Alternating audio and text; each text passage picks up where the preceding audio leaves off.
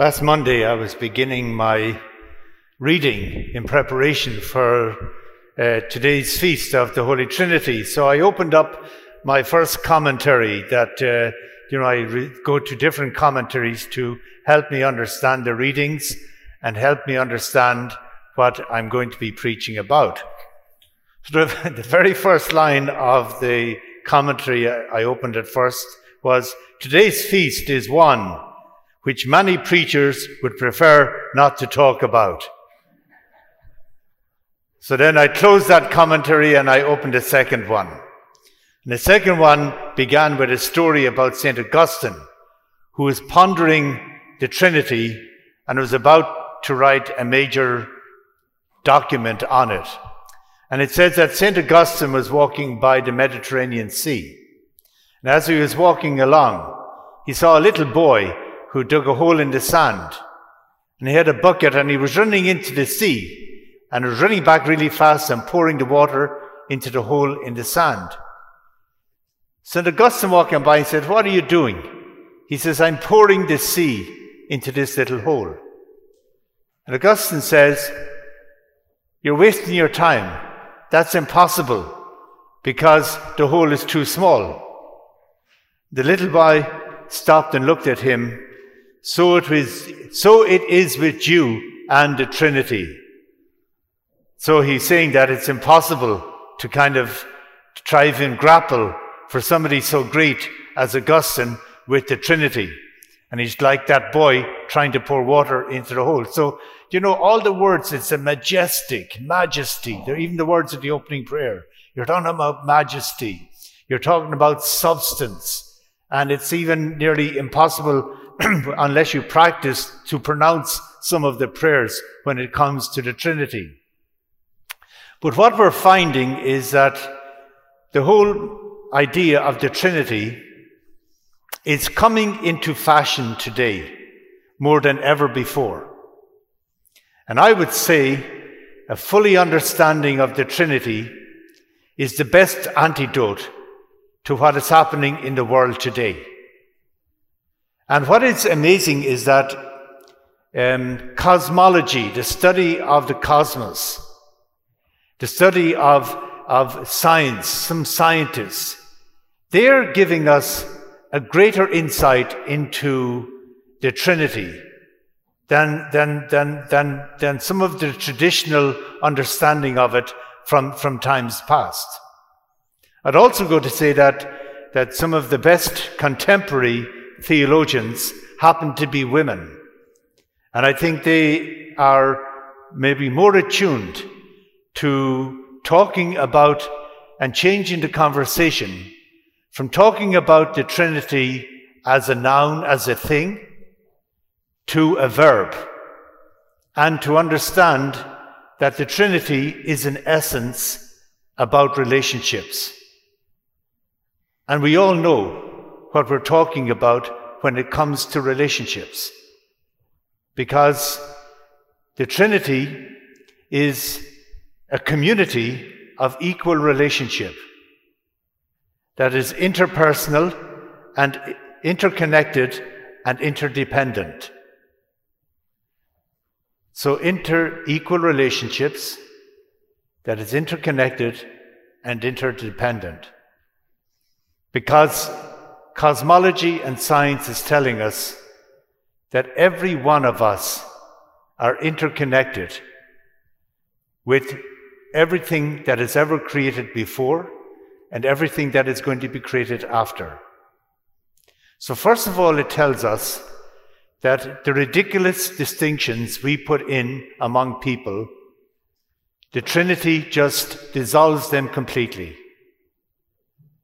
Because there is no difference between us in any way that comes from discrimination or domination or anything like that. There is none whatsoever. There is no distinction between any people at all. So God's essential nature is relational.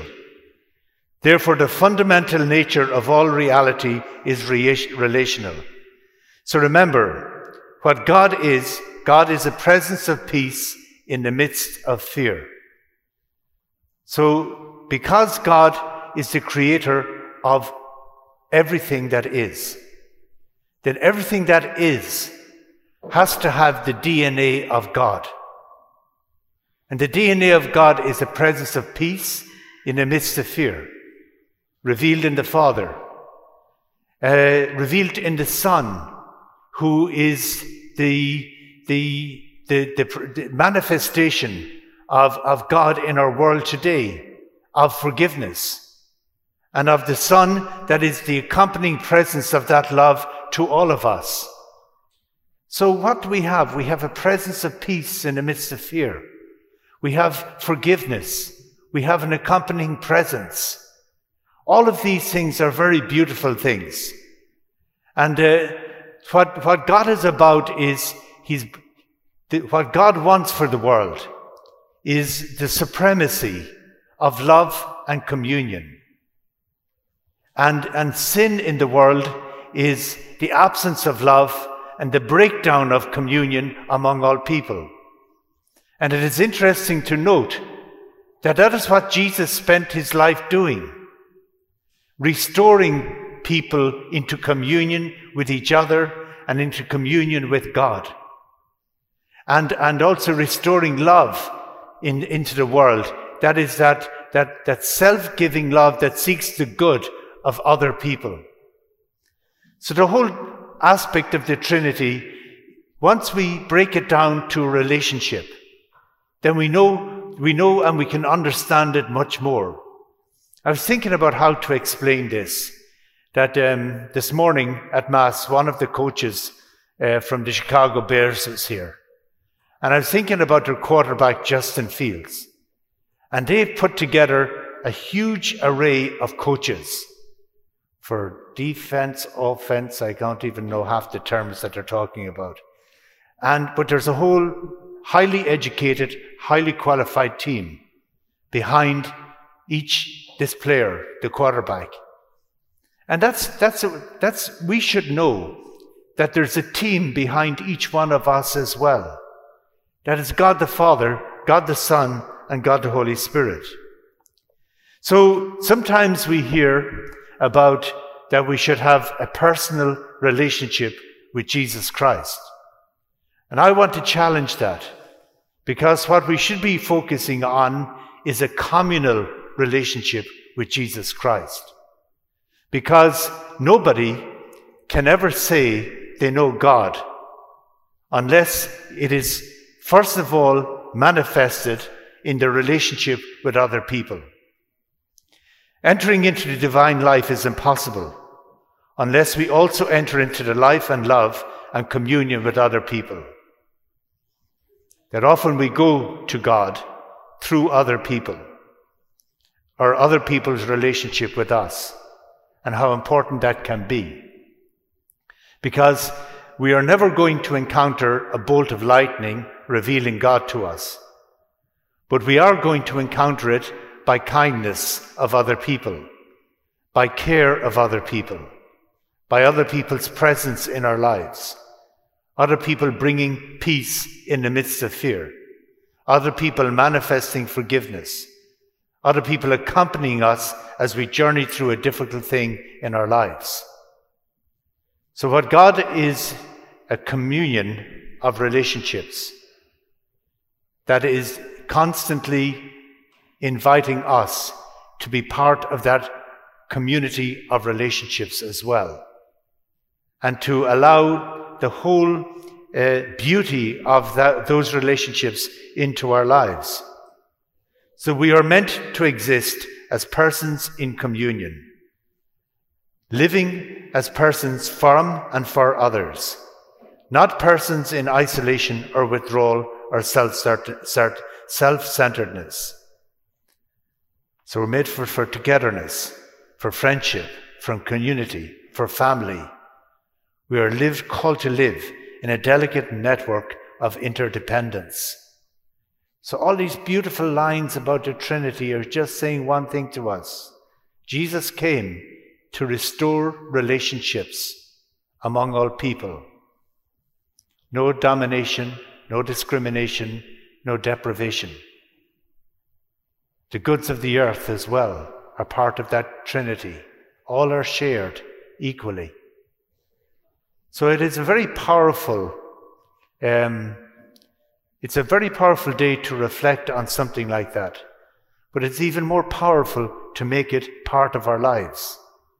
Because there will not be God's will on earth as it is in heaven until we are living relationships that are equal, that are interpersonal and interconnected.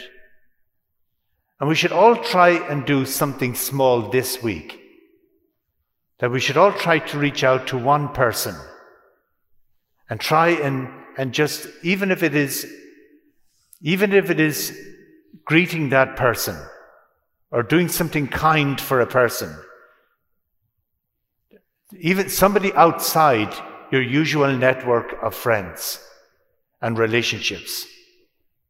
We should try and, whether it's in the workplace, whether it's in your neighborhood, which I think is crucial, that we are all called to build where we live into more and more a place of peace and of community and of care and kindness.